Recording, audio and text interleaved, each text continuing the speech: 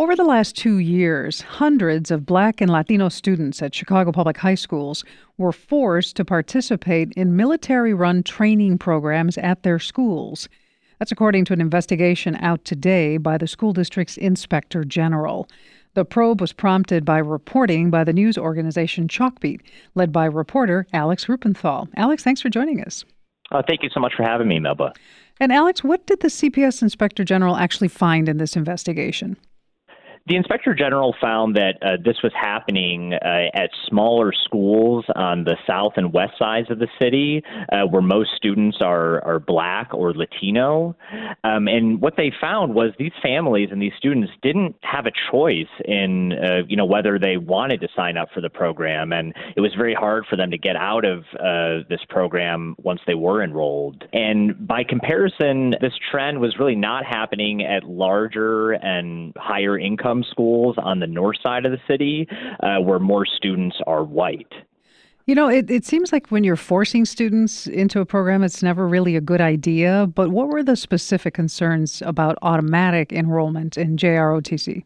Yeah, so parents and, others have worried about this sort of steering students toward military careers and maybe away from other educational or job opportunities that they might seek out. JROTC, which is this military-led class that teaches military science and leadership development. The students that take these classes are not required to serve in the military, but the Army does have data showing that students at JROTC schools are more than twice as likely to enlist in the service after graduation. I'm really curious about what was driving this. Why were schools motivated to automatically enroll students in JROTC programs? It sounds like in the end, it really just came down to the money. Principals told the inspector general it was cheaper for them to hire JROTC instructors rather than gym teachers because the federal government actually helps pay for the salaries of JROTC instructors.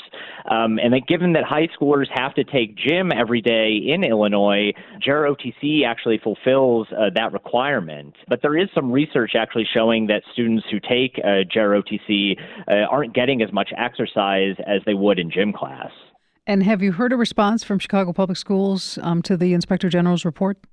Yes, CPS did not dispute any of the findings in the report and said they agreed that no student should be automatically enrolled in JROTC. The district has also said it's making some changes to stop this practice. The biggest one probably is requiring parental consent for students to enroll in the program. Chicago Public Schools says it has the country's largest JROTC operation. I'm curious, Alex, what questions do you think this investigation raises about the program as a whole and its future?